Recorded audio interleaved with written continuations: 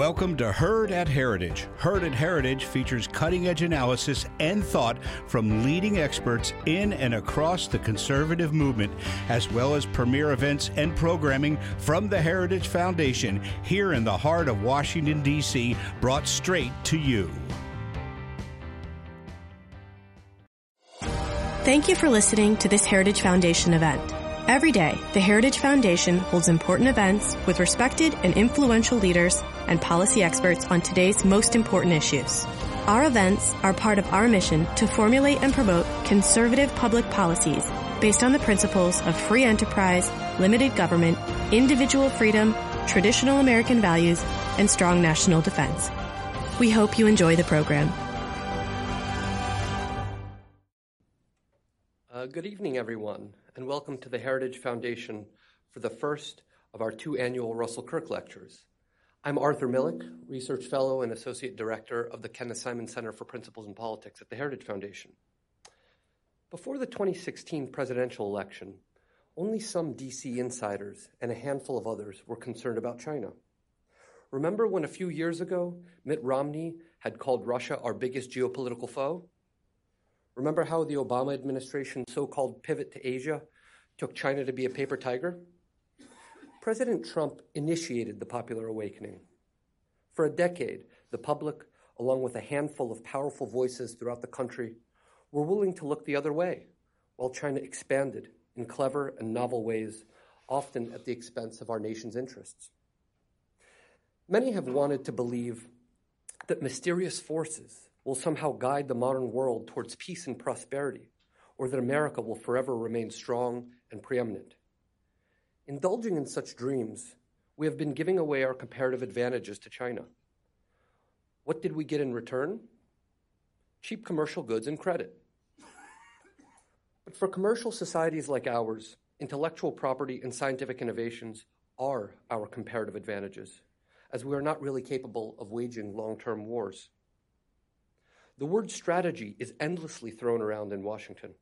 We are all told to think strategically, and when we do, we end up actually being granular and unimaginative. We are not trained to think about the psychology of global ambitions and the plans to accomplish them. But tonight, I hope we can begin to understand China's end goal. What does China hope to accomplish, and how will it do it? Finally, and most importantly for us, what does this all mean for America? And there is no better person than David Goldman to help us do this. As many of you know, David Goldman is behind the Spengler column at the Asia Times. Under that pseudonym, he's written some 300 essays on so many topics: the death of nations, Islam's confrontation with modernity, classical music, existential theology. As he has explained, his core thesis is that the response of nations to their own mortality is the key to understanding the great events of our time. Goldman has published 2 books, both of which I would highly recommend.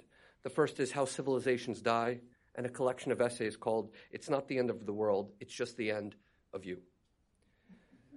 During the course of a fascinating career, he has, among other things, worked as the global head of debt research for Bank of America and the global head of credit strategy for Credit Suisse. He has consulted the National Security Council during the Reagan administration. He's advised post-communist governments in Russia and Nicaragua. He's published peer-reviewed papers on philosophy, music, mathematics. He's taught music. I mean, this is so varied, it's remarkable. He's taught music in two universities in New York. And he has been, as many of you probably know, the senior editor at First Things. David will speak for about 35 minutes, and then he will field questions from the audience. Please help me in welcoming David Goldman.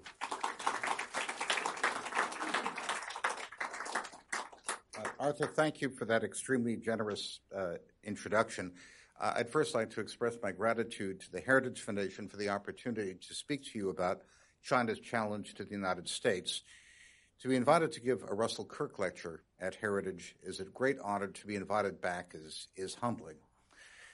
And the 2 questions I'd like to address tonight are simply, what does China want, and what should the United States do about it? President Trump summed up China's intentions quite well in a May 19th interview with Steve Hilton of Fox News, who asked him, a lot of people say that China wants to replace the U.S. as a superpower. The president responded, It's not going to happen with me. Hilton persisted, do you believe that's their intention? Trump replied, yes, I do. Why wouldn't it be? They're very ambitious people. They're very smart. They're a great people. It's a great culture. But China's notion of what it means to be the world's superpower is different from ours, and it begs examination. Earlier this month, Dr. Kieran Skinner, the head of policy planning at the State Department, had this to say, I quote, in China, we have an economic competitor, we have an ideological competitor, one that really does seek a kind of global reach that many of us didn't expect a couple of decades ago. And I think it's also striking that it's the first time that we will have a great power competitor that is not Caucasian. As Victor David Hansen commented on these remarks, Japan was in fact a great power competitor and a formidable one from its crushing defeat of Russia in 1905 to the end of the Second World War. To put the present situation in context, Japan's GDP in 1940 was a fifth of America's, and its population only half of ours. China's GDP is roughly the same as ours. In terms of purchasing power parity, it's 25% larger, according to the IMF. In nominal dollar terms, it's 30% smaller, so roughly on parity. Its population is nearly 5 times that of ours. China's investment in frontier technology exceeds America's by a wide margin. It also graduates 4 times as many STEM bachelor's degrees and twice as many doctorates, and that gap is widening. A third of new labor market entrants in China have bachelor's degrees, and a third of those are in engineering. Today, the two economies are of roughly equal size, but China is growing twice as fast. President Trump has said repeatedly that our economy is doing well while China's economy is doing badly. He's misinformed. The perception that China is weak is widespread in Washington and evidently contributed to the recent breakdown in trade negotiations. That is a strategic miscalculation, in my view, that may have baleful consequences. China fears nothing but America's technological edge, and that edge is eroding at an alarming pace. But Dr. Skinner is broadly correct. We have never engaged a strategic rival with resources and skills on this scale. Today's situation is radically different in another respect. In America and China, we observe the confrontation of the national and the imperial principle in its purest form. America is history's most successful nation state. Its premise is the sanctity of the individual, the heritage of the English Protestants, who in the 17th century envisioned a biblical republic. When I last had the privilege of addressing you 3 years ago, I spoke about our unifying political culture and its ever-present theme of the individual's pilgrimage towards redemption. Our sense of the sacred in every citizen has proven a stronger and more enduring bond than the ethnocentric nationalisms of the old world. China is the oldest, and despite intermittent breakdowns, the most successful empire in history, subjecting the interest of the individual to the imperatives of the state. Unlike America, China never assimilated the scores of ethnicities who comprise its enormous population. Instead, it orders them into an imperial system ruled by a centralized elite and communicates by a system of imperial ideograms rather than a common spoken language. It maintains a ruthless meritocracy that filters talent by standardized examinations. It has always viewed its people as a resource for imperial power rather than a congregation of individuals with sacred rights. Within living memory, it has sacrificed frightful numbers of its own people. The imperial order is perpetually at risk of fracture, and the succession of dynasties is interrupted by episodes of internecine war and unimaginable suffering. But the imperial system perpetually restores itself because the Chinese have had no alternative to warlords and anarchy. Most Chinese will tell you, we need an emperor, otherwise we'll kill each other. 2 threats haunt the nightmares of every Chinese dynasty: the rebel province supported by foreign intervention that occasions the overthrow of the dynasty and the fracture of the empire. That is why China will go to war over minor objectives in the South China Sea. It follows the proverb, kill the chicken while the monkey watches. China is in effect saying that if it will fight for atolls in the South China Sea a fortiori will it fight for Taiwan? The Communist Party of China has established an imperial dynasty in which a committee of mandarins rules in place of a biological imperial family. It surely ranks among China's most successful dynasties. Between 1979 and 2018, China's GDP per capita rose nearly 50-fold in current U.S. dollars. None of its predecessors had so strong a claim on the mandate of heaven. As the sinologist Francesco Sicci observes, this is a golden age for the Chinese, the first time in China's 5,000-year history where none need fear death by famine or war. China's imperial model differs fundamentally from that of Japan during the first half of the 20th century.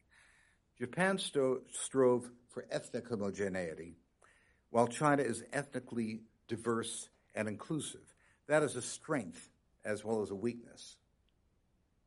The clearest embodiment of Chinese imperial strategy is the entity that is now at the epicenter of Sino-American tension, namely Huawei Technologies. As an investment banker employed by a Chinese firm between 2013 and 2016, I had occasion to observe Huawei's operations firsthand and work with some of its senior executives. Huawei is not a Chinese company. It's instead an imperial horde. 50,000 of its 190,000 employees are Western. Most of these are engaged in research and development. Huawei drove out competitors and hired their best engineers. It has attracted many of the world's best researchers by funding R&D institutes in more than 20 countries. It spends almost twice as much on R&D than the combined spending of its two closest competitors, Nokia and Ericsson. What does this unique ancient dynasty want in the 21st century? It surely does not want to replace the United States as the world superpower on President Trump's watch. It has neither the capacity nor the competence to wage a global war on terrorism, to protect sea lanes, to manage Russia's ambitions in Europe and the Middle East, and in general to exercise the responsibilities of a dominant superpower. It's happy to gestate a new Sino-centric economic order under the umbrella of American power. Chinese planners speak privately as 2035 as the breakout year, when China will be so powerful that no one can oppose it. The Communist dynasty wants to restore China to the dominant position it held in the world economy during most of recorded history. In 1700, China produced a third of the world's economic output, while the UK, France, and Germany together comprised less than 15%. China views the 19th and 20th centuries as a passing aberration. The corrupt and feckless Qin dynasty permitted a century of humiliation, from the First Opium War of 1848 to the Communist Revolution in 1949, and China's leaders are determined to avoid the errors of the past and make China the world's hegemonic power eventually. There are economic and military components to the strategy. China's economic strategy has two prongs. The first is technological supremacy. Let me emphasize that China could not care less about tariffs on furniture or laptops or toys from the United States. The second is the export of the Chinese model to countries inhabited by 2 billion people and their absorption into a Chinese economic empire. This is embodied in the Belt and Road Initiative, which proposes nothing less than the thoroughgoing economic transformation of the global South along Chinese lines. China devotes vast state resources to critical technologies, including, for example, fifth-generation broadband and its applications, quantum computing, quantum communications, artificial intelligence, and gene sequencing. China understands that silicon is to the military power of the 21st century what steel was to the military power of the 19th century. The State Council in 2014 called for China to achieve world leadership in semiconductors by 2030 and projected $118 billion of investments over the next 5 years. Whatever plans China had before the present technology war became obsolete in April 2018 when the United States suspended exports of handset chips to ZTE and virtually shut the company down. The Chinese government then put virtually unlimited resources into the hands of the semiconductor industry, particularly Huawei, and China's progress towards self-sufficiency in high-end semiconductors has been nothing less than astonishing. China's chip designs now rival those of Qualcomm, NVIDIA, and Intel. China's sprint up the learning curve in chip design and manufacturing has been, in my view, the biggest economic surprise of the past several years. We should make no mistake, the semiconductor industry is the king on the chessboard. China's military strategy centers on aerial denial and deterrence. Its surface-to-ship missiles can force American aircraft carriers to deploy very far from its coast, vitiating America's superiority in military aircraft. It has the capacity to blind or destroy American satellites with lasers and missiles. It has developed hypervelocity missiles against which no defense presently exists, and which can target American aircraft carriers as well as the American mainland with nuclear warheads. It has acquired Russia's S-500 air defense system with a range to sweep the skies over Taiwan. It has some less publicized capabilities. For example, I called on the CEO of a Chinese tech company that my colleagues had taken public at his office in Shenzhen, and he pulled out his iPhone and showed me an app. The app was a map of the South China Sea with hundreds of little blinking dots. He said every dot is the position, speed, and condition of the motor of a ship in the South China Sea. Every ship in the South China Sea. I asked where he got the data. He said, we have hundreds of balloons tethered to merchant vessels by coaxial cable, doing what satellites can do but better. And if there's a war where satellites are destroyed, we'll still have 100% coverage of our own coast. What the PLA does not do is just as revealing. The People's Liberation Army has nearly 1 million soldiers. It spends about $1,500 to equip each of them. We spend over $17,000. It owns no ground attack aircraft like the American A-10 or the Soviet Su-25 Frogfoot. Its capacity to put boots on the ground outside its borders is very limited.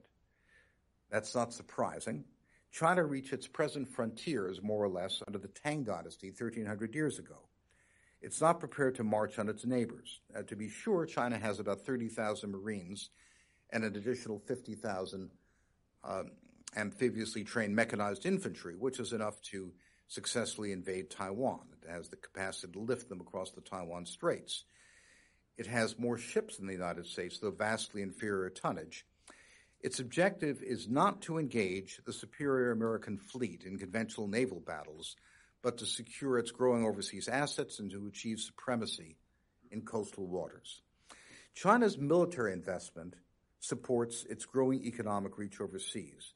American observers mistakenly believe that China is playing a sort of global monopoly game, securing ports and other logistical nodes to control trade routes with a hotel in Somalia and a hotel in Sri Lanka and so forth. China's overseas strategy has many facets, including securing supplies of energy and raw materials, but its central objective is to transform the economies of the global South on the Chinese model. It wants to, if I can coin a term, to Sino-form countries with a combined population of 2 billion, from Southeast Asia to Eastern Europe and extending to Latin America. China understands the disruptive power of mobile broadband and its ability to transform the daily life of people now immured in backwardness and isolation and link them to a global marketplace configured by Chinese technology, Chinese industrial organization, and Chinese finance. The rise of the Chinese economy is the most momentous event in modern economic history, and the Chinese intend to propagate this model globally. The prospective transformation is breathtaking. So-called developing countries generally don't develop. Most people work as a subsistence plot with poor implements, or they sit in a market stall waiting for someone to come along and buy a liter of cooking oil. They have no capital, no productivity. They basically sit around most of the day and do very little. They don't pay taxes, so the government doesn't have money to spend on infrastructure, and you have a vicious circle of poverty. Informal employment, which basically means impoverished, capital deprived employment in the global south ranges from 55% in Mexico to 85% in India. What globalization has accomplished under Western auspices is a pale shadow of what a Sino-centric world would do. This is not necessarily a bad thing per se, but I do not wish to see China emerge as a dominant superpower as a result. That's the essence of the Belt and Road Initiative. Huawei is both the spearhead of Chinese overseas expansion as well as an organizational model for the execution of that expansion. The Chinese economic model is the extreme version of the model that began with Japan's restoration to power of the Meiji Dynasty in 1868 and then replicated by South Korea and Taiwan. Moved subsistence farmers to the cities, built factories for them to work in. While its per capita GDP rose 35 times in the last 40 years, China moved 550 million people from the countryside to the cities, and it built the equivalent of all the cities in Europe to house them. A new Liverpool, a new Glasgow, a new Naples, a new Stockholm. And it built 80,000 miles of superhighway and 18,000 miles of high-speed train to move them about. Modernization in China is not the enclave of the small middle class, as in most of the developing world, but a movement that reaches into the capillaries of society. Entrepreneurs in Chinese villages connect to the world market through mobile broadband, sell their products and buy supplies on the Alibaba platform, and obtain credit from microfinancing platforms.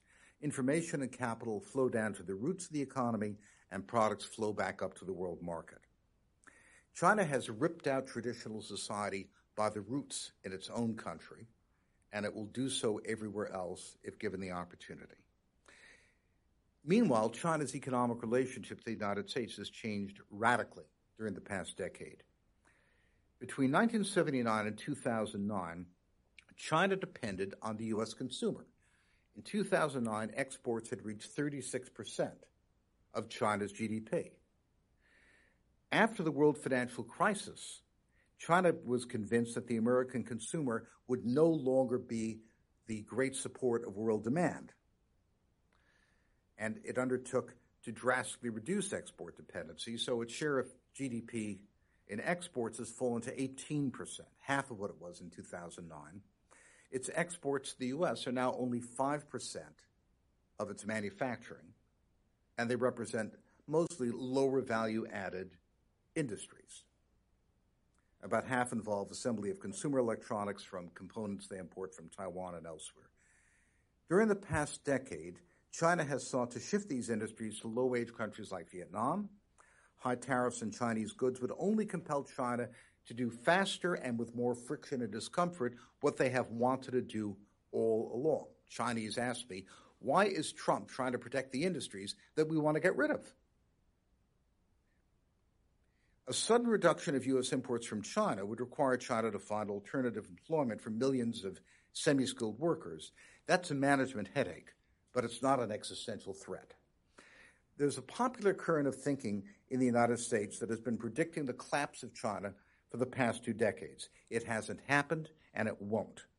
We have chronically underestimated China, the way Russia underestimated the Japanese in 1904, the United States and British underestimated the Japanese before Pearl Harbor and Singapore.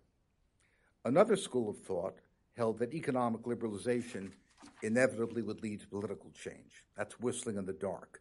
We can't change China from the outside, and it won't oblige us by collapsing of its own weight. Parenthetically, China's debt-to-GDP ratio is the same as ours, about 250% of GDP. The difference is that most of the Chinese debt is owed by the government to itself as a consequence of spending on infrastructure. Where do we stand in the United States now? 2 weeks ago, I joined a group of China watchers at the Committee for President Danger meeting in New York alongside Steve Bannon. Steve remarked that American corporations are unregistered Chinese foreign agents and that Wall Street is China's investor relations department. That's a bit exaggerated, but there's a disturbing element of truth. It's an ill wind that blows nobody good. We talk about China's damage, to the United States economy. But cheap Chinese electronics imports helped support the valuation of U.S. tech companies, which has risen by $13 trillion in the past 10 years. American corporations eschewed capital-intensive investments and invested in software and in apps. That made Silicon Valley very rich indeed. We remonstrate with the Chinese about forced technology transfers, but we have more to fear from voluntary transfers. Most American corporations can't wait to transfer technology to the Chinese in return for privileged access to the Chinese market. To paraphrase Leon Trotsky, you may not be interested in industrial policy, but industrial policy is interested in you. The Asian model treats capital-intensive industry as infrastructure. It supports chip foundries with public funds the way we subsidize sports arenas. The Asian model began, as I said, with Japan's Meiji Restoration. Now, Japan, China, South Korea, and Taiwan subsidize capital-intensive industry with the result that virtually all high-tech products, every one of them invented in the United States, are manufactured in Asia. All the technologies of the digital age, integrated circuits, sensors, displays, lasers, the internet, were invented in America with research support by the Defense Department, NASA, and other government agencies. America has stopped investing in capital-intensive high-tech production, and there's virtually zero venture capital going into anything to do with manufacturing. The result is disastrous. America's share of semiconductor manufacturing fell from 25% in 2011 to less than 10% in 2018. In 5 years, industry sources project it will be less than 5%. A country that cannot produce its own integrated circuits can't defend itself in the age of smart weapons. And I am a free trader and a free marketeer, except when it comes to national security. And here there's a national security override. We require elements of industrial policy as a matter of national security. China is outspending the United States in quantum computing, which might be the most important technology of this century. It spent $11 billion to build a single research facility in Hefei with a budget. By contrast, the U.S. government has allocated $1.2 billion for quantum computing over the next 5 years. China remains behind the U.S. in many key areas of technology, but it's catching up fast. In the last several years, for example, China landed a probe on the dark side of the moon, developed the first successful quantum communications satellite, created a 2,000-kilometer-long quantum communication network between Beijing and Shanghai, and built some of the world's fastest supercomputers, and of course is now the leader in fifth-generation mobile broadband. China's investment in education parallels its investment in high-tech industry. Today, China graduates 4 times as many STEM bachelor's degrees as the U.S., twice as many doctoral degrees, and it continues to gain. A third of Chinese students major in engineering versus only 7% in the United States, and many of those are Chinese foreign students. The most frightening thing is that 80% of all doctoral candidates in computer science and electrical engineering are foreign students, and the majority of those are Chinese. Most of them return to China. What we've done in the past 20 years is to use our best universities to train the world's best faculty in frontier technology areas in China. There's now a sharp drop-off of Chinese applications to study in the United States because the Chinese no longer have to come to study with the professors who taught the professors they have back home in China. We have less to fear today from China stealing existing U.S. technology than from Chinese invention of new technologies. For the first time since Sputnik, a foreign rival has leapfrogged the United States, in this case, 5G broadband. China spends perhaps an order of magnitude more than we do in quantum computing, as I mentioned, and we've responded much too late to the challenge. The United States cajoled and threatened its allies to exclude Huawei from the rollout of 5G broadband and received a humiliating rebuff. Parenthetically, a colleague of mine at Asia Times recently interviewed a government minister of one of the largest European countries. He said, You don't have an American company that competes with Huawei. You don't produce 5G equipment. You tell us to go to Ericsson and Nokia in Scandinavia. They're second-rate companies who exist because Huawei lets them exist. So we don't have an alternative, and we don't understand what the United States wants from us. As I mentioned, China made spectacular progress in establishing self-sufficiency in high-end computer chips. A recent Japanese study reports that Huawei's handset chips are equal to or better than Apple's. Now, recently we've had an executive order, which may or may not, depending on whether it's rescinded, cut off access to American components to Huawei. The industry experts we've consulted and Huawei itself believe that if they can make their own silicon, reverse engineering the various smaller parts or sourcing them elsewhere is not going to be particularly difficult to do. American analysts tend to deprecate China's ability to innovate. I'm reminded of the siege of Baghdad in 1258, when the Mongols, on their ponies with their bows and arrows, surrounded Baghdad with its 15-foot thick stone walls. And the Abbasid Caliph thought he didn't really have to worry about them, except the Mongols brought with them 1,000 Chinese siege engineers. The Chinese engineers knocked down the walls within 3 weeks, and the Mongols entered the city and killed everybody in it. Did I mention that Huawei has 50,000 foreign employees? Now, China is exporting this model to the rest of the global south. It's much more complicated than Western press accounts typically portray. China, for example, is accused of setting debt traps to lock its neighbors into financial control. That's exaggerated. For example, Sri Lanka sold its Hambantota port to China in payment of debts outstanding. But in fact, only 10% of Sri Lanka's debt is owed to the Chinese. Most of that is on concessionary terms. Sri Lanka got itself into its own debt trap before China came along. What China wants is not a financial relationship that gives it control. It wants to make 2 billion people into tenant farmers of the Chinese empire. Chinese planners are thinking a generation ahead. The scarcest resource in the world is going to be labor, particularly workers who can read an instruction manual, learn skilled jobs, and show up for work on time.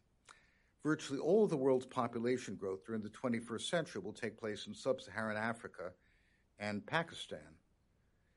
The problem is that the productive parts of the world are all aging together. There are plenty of young people in the world, but low educational levels, abysmal infrastructure, and political instability sideline the regions where population growth is most rapid. China's own labor force stopped growing by a couple of years ago.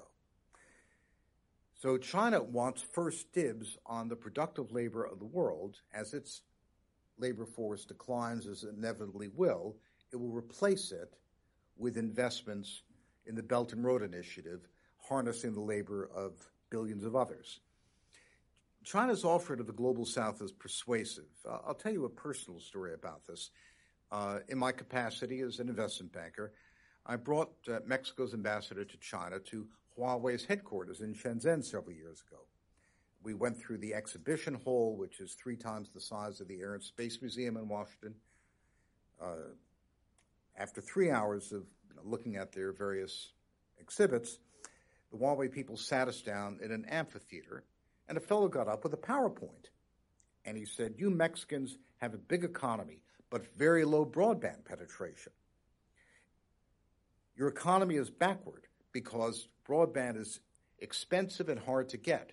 Let us build a national broadband network for you. Then you could become a great and rich economy just like China. We'll bring in e-commerce. We'll bring in Alibaba. We'll bring in Baidu. We'll bring in microfinance. We'll make you like China and you'll be rich." He sounded a bit like the Borg. We'll assimilate you. Resistance is futile. Nothing came of it at the time, but Huawei is now building a national broadband network in Mexico and Brazil, and Baidu and Tencent are financing all of the e-commerce startups.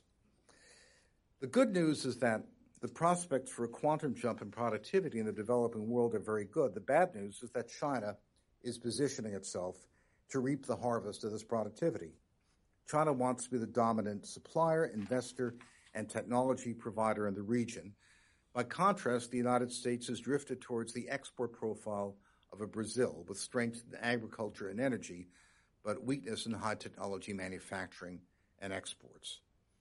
In Europe, China's most enthusiastic collaborators are the nationalist governments of Italy, Poland, Hungary, Czech Republic, who seek Chinese leverage against the European community in Brussels. Italy's populist government was the first in the G7 to sign on to China's Belt and Road Initiative. The Poles, our best friend in Europe, have as their premier national product an enormous airport 40 miles east of Warsaw, which they intend to be Europe's air freight hub to the Belt and Road Initiative. Frankfurt and London can't expand, so the Poles are going to be the air freight hub and link it to a new railroad line they've built to China. It's the fate of small countries to orbit large ones, and to the extent that American economic power declines, they will inevitably be attracted to China, including our best friends. 10 years ago, the United States could have shut down the export-dependent Chinese economy with tariff barriers, but not today. 5 years ago, the United States could have crippled Huawei by depriving it of components, but not today. Restrictions on component sales to Huawei will not impede the rollout of 5G in Europe, as the leaders of Germany, France, and the Netherlands all said publicly in the last several days. Without offering better technology, we can't hold China back. We may not even be able to delay it.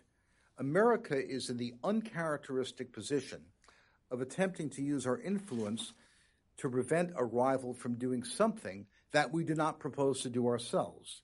That's a strategy which, to my knowledge, has never succeeded at any time in any place in recorded history.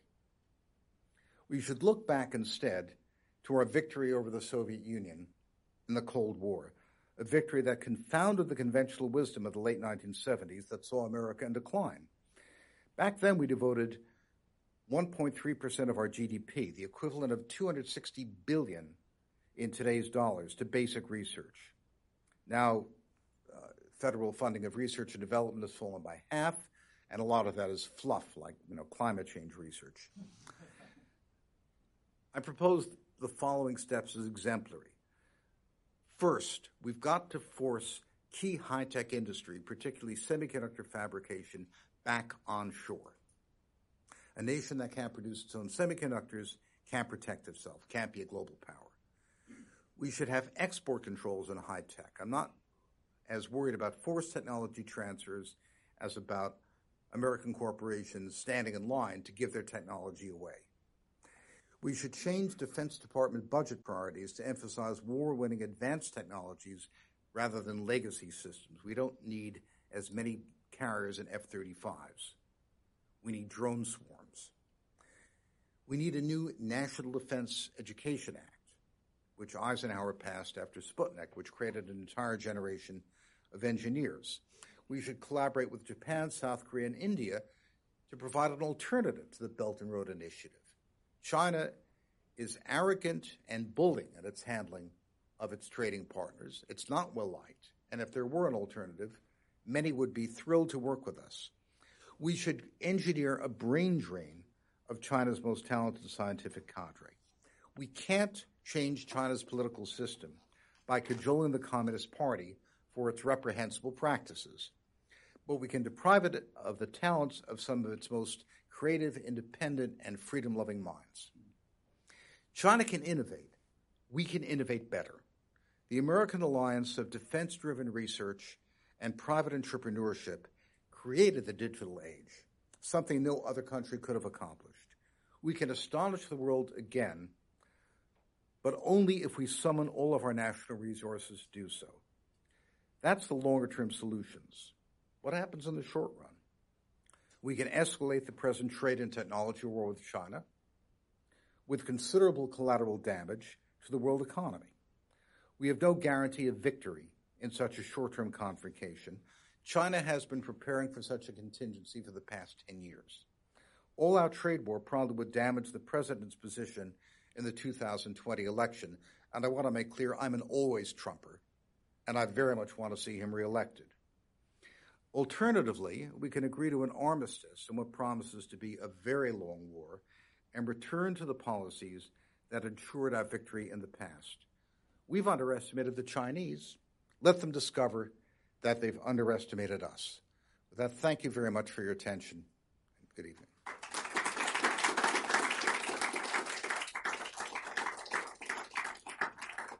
We have about 20 minutes for questions. I'd be delighted to take them, sir.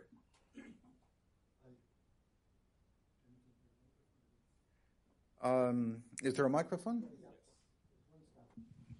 I started to read, but I didn't finish yet, the Nicholas Lardy book, The State Strikes Back, where he predicts that the government is taking a bigger and bigger share in Chinese economy, which is going to be, as you already denied, debunked this theory, another theory of Chinese slowdown.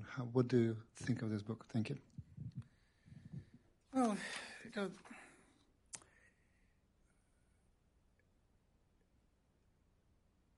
the Great Chinese Slowdown has been predicted for 20 years, and it hasn't come.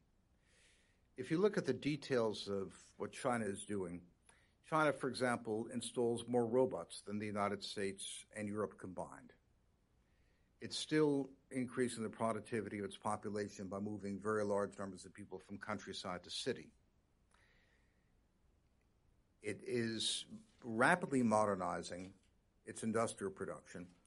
The biggest problem China has in terms of growth is that it has a generation of people who came from the country to the city 20 years ago when they were young. They're now in their 40s. They've been working in semi-skilled jobs, and there's really no place for them to go. So they're parked in state-owned industries, which are unproductive and often require subsidies, and that's a drag on Chinese productivity. So it will take a while for Chinese reforms to redeploy those people to other jobs. Services have been growing at the expense of manufacturing. There are entire new cities in the center of China that American tourists have never heard of, with 20 million people, that are the center of China's rapid economic growth.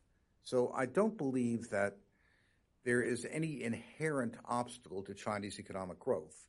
I think there are management problems, and China will comfortably be able to maintain 5-6% economic growth for another decade, which means its economy roughly doubles over that period.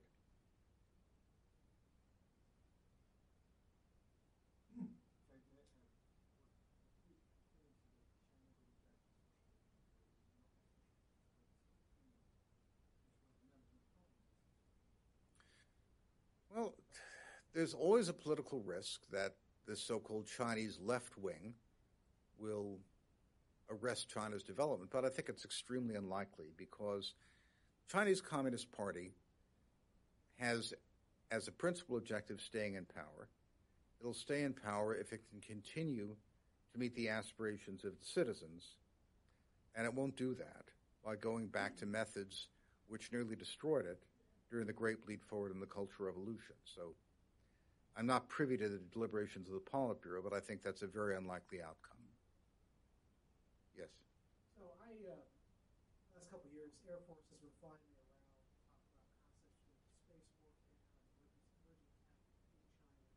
And I had a team from Defense Innovation at the last briefing about a month ago, which was talking about some of the supply chain issues with, for instance, Google. And they told me that they had recently had meetings with some of these Silicon Valley corporations. They were very upfront, saying, look, we're not going to stop doing business with China because if we don't, our competitors will. So what are some things that the administration should be doing that's not doing to prevent the tech transfer? Steve Bryant, who used to run the Export Controls Office at Pentagon, has written about this, and I think made a great deal of sense, that There are a lot of technologies we simply don't want to let them have. K.T. McFarland the other day pointed out that during the Cold War, we wouldn't even let the Russians buy a Xerox machine. They were still using mimeographs when communism fell. So there are a lot of technologies that we simply don't want to let the Chinese have. It's not a matter, Silicon Valley can say what it wants, but there are a lot of things you're not going to get from the Europeans. There are things we can't stop them from getting. For example, machines for chip design you can buy from the United States, but you can also buy them from Siemens in Germany. And I very much doubt that the Germans could be cajoled or threatened into cutting off exports to China. Siemens has been in joint ventures with Huawei since 2004, 15 years. So that's not going to happen. But we could certainly slow them down. But the most important thing is to do better than they do, produce better products. It's a very poor strategy to try to stop someone else from doing something that they do better than you. You can throw your weight around, but your weight will never be enough to stop them. We need to unleash American innovation and drive their products out of the market by producing better ones. How does the espionage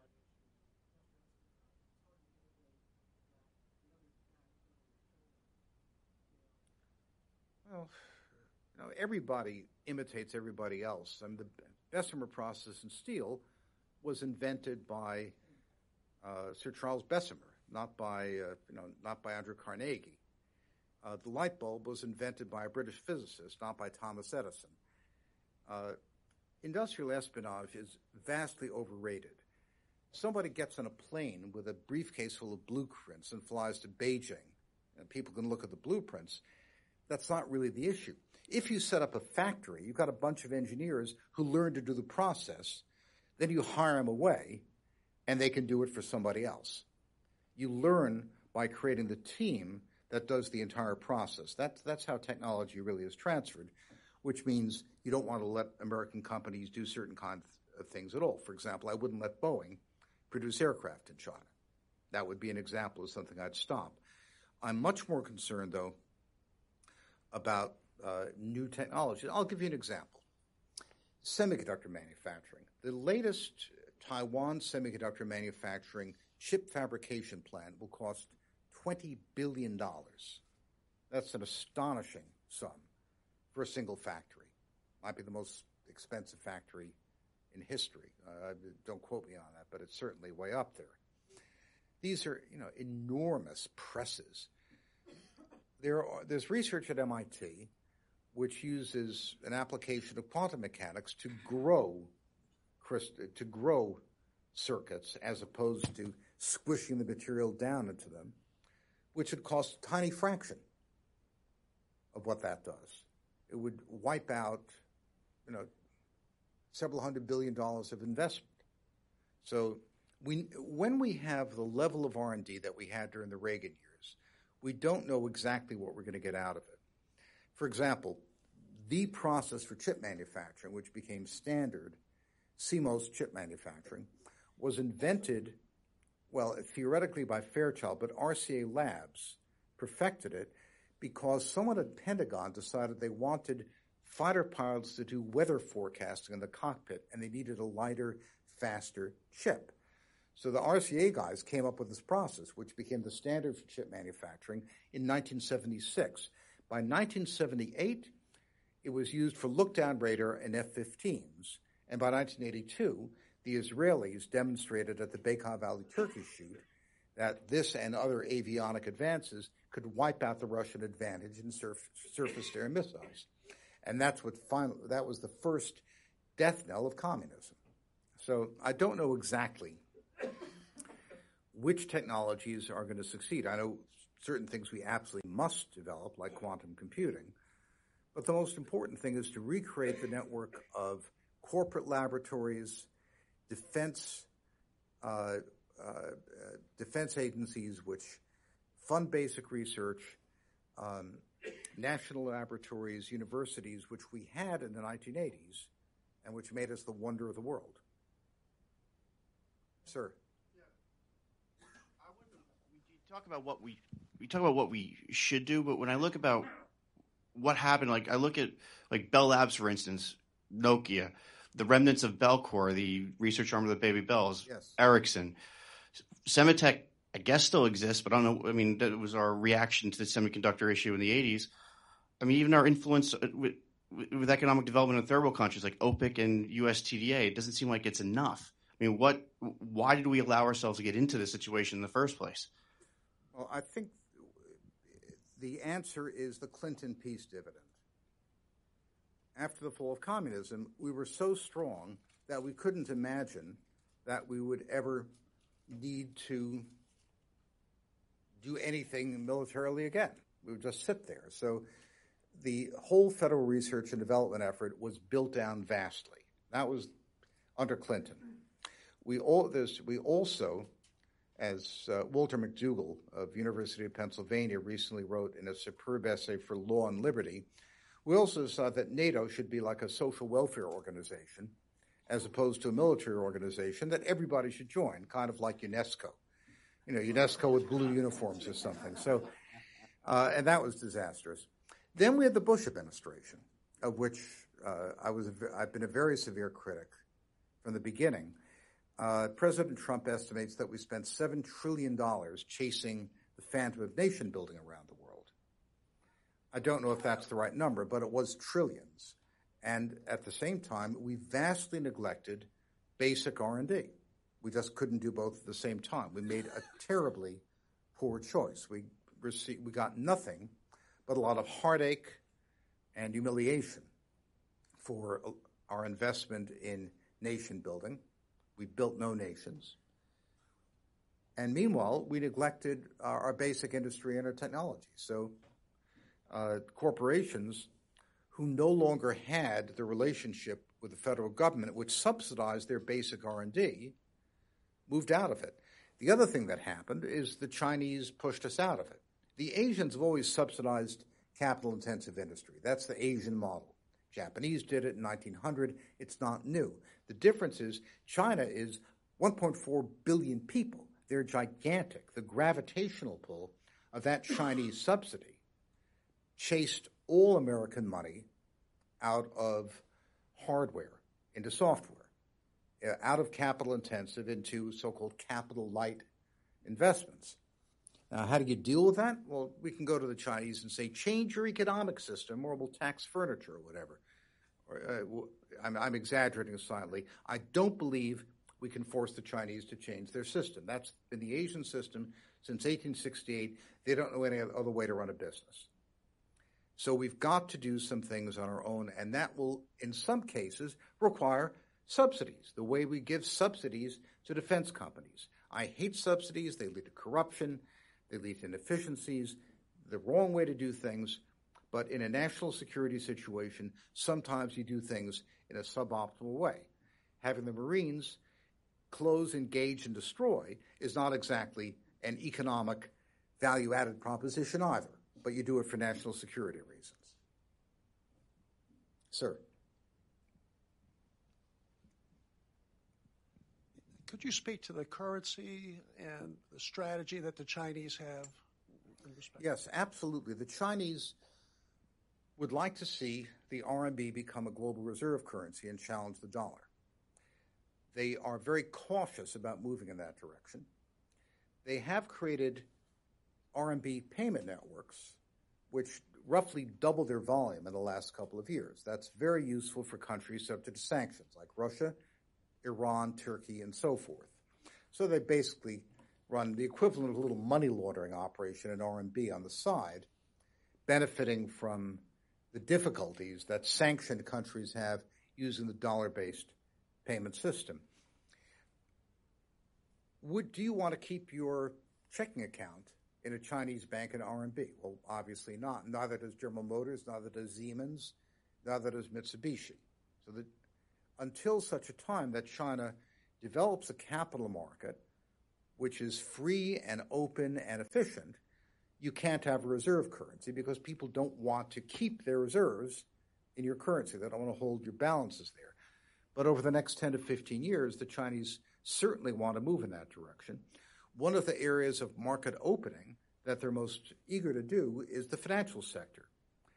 J.P. Morgan, Goldman Sachs, BlackRock, all of these companies can't wait to get into China. I mean, this is the savings of 1.5 billion people, vastly profitable business. The Chinese want Western expertise in managing a banking and asset management system to help them advance towards this goal. So it is a significant threat to the United States. Over the long term, I think many accounts of Chinese intentions to make the RMB into a reserve currency have been alarmist because it's much more difficult than a matter of signing a few laws. You have to gain the confidence of the world. In terms of the RMB's present value, it's definitely in China's interests not to let it fluctuate too much. They don't want to depreciate it aggressively because they want to keep confidence in their capital markets. So they've depreciated it a bit, which helps take some of the edge off the tariffs. But I don't think they will allow it to depreciate seriously if they can possibly avoid it. Since they've got well over $2 trillion of reserves, they have quite a war chest. So I don't think the RMB in the short term is going to be very volatile. Sure. 1, 2, 3, 4. So, okay. First, yes. Yes, sir. I'm personally very interested in the rise of China and the effects that it's had on its own people investing in real estate in the United States and the effects that has had on my generation. And I would like to know your opinion on the matter of Chinese citizens investing in residential real estate around the world.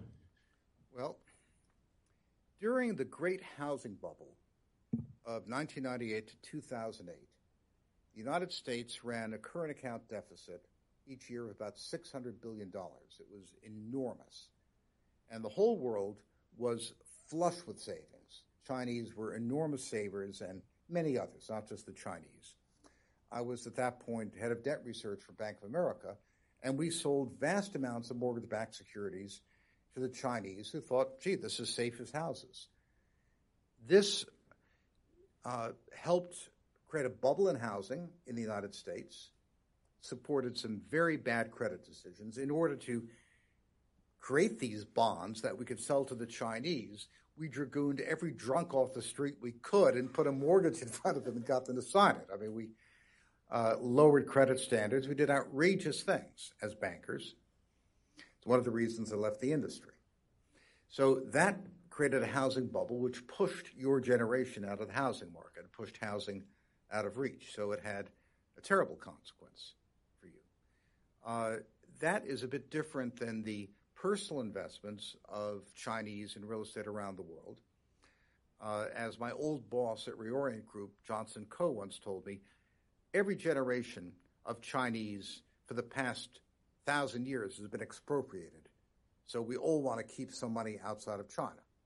And real estate is viewed as a safe investment. Those flows have diminished a great deal, partly because the Chinese have been effective in putting exchange capital controls on, and I think the effect is much diminished since the 1980s. Next question was in order.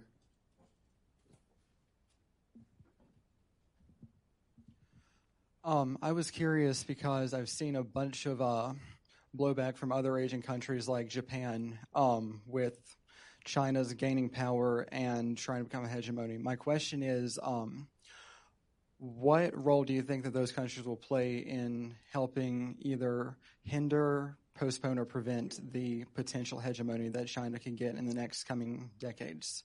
I think the Japanese are keeping their powder very dry. They're being very cautious. For example, let's say hypothetically we had a war where the United States interdicted energy supplies to China. They could do that. But since every barrel of oil that goes in the Persian Gulf goes through the South China Sea, not a barrel of oil would reach Japan either. So the last thing Japan wants is a conflict between the U.S. and China because collateral damage would be catastrophic. The Japanese and Chinese don't like each other. Japanese certainly are prepared to develop nuclear weapons very quickly if they have to develop it. They're investing in their own defense. But at the same time, the Chinese market is hugely important to them. And I think they are opportunistically lying back, waiting to see who wins and what kind of deal they have to make. If the United States is strong and assertive, I think the Japanese will certainly be on our side. Japan has more foreign assets than China. Japan certainly could be the major funder of an alternative to the Chinese Belt and Road Initiative, along with South Korea, which is extremely active in foreign investments in Southeast Asia. To some extent, India, though India is more challenged because it really has its own internal development problems to deal with before it expands overseas. So I certainly think there would be potential if we had a clear policy to ensure American hegemony. But since our policy has been very uncertain, everybody is gaming us. I think that's the simple way to put it. Sir? Sorry, was there another question there? Yeah, okay. There and then in front. Sorry. What do you make the CFIUS review process as it currently stands? Is it effective? Do you expect that it'll be effective in the future? And is it the kind of direction you'd like to see the United States go in terms of trying to put some control over what products end up in Chinese hands? I think the Committee on Foreign Investment in the U.S. Has been better under Trump than it was under Obama. It's improved a great deal. I'm less concerned about Chinese investment in the U.S. than I am about U.S. export of technology to China, but these are, obviously similar things. I'm for an extremely tough policy. I would try to deny China access to key technology, either by investing in the U.S. or by American companies operating in China. But that will only work if we're simultaneously investing in better technologies on our own. So it's a matter of offense and defense. Defense, at best, delays your enemy. You win by offense. In front. Thank you very much. One more question. There will be a reception. Okay. Just across the hall. I apologize. Yeah, please join us there. Ask your question there, and let's thank Mr. Goldman.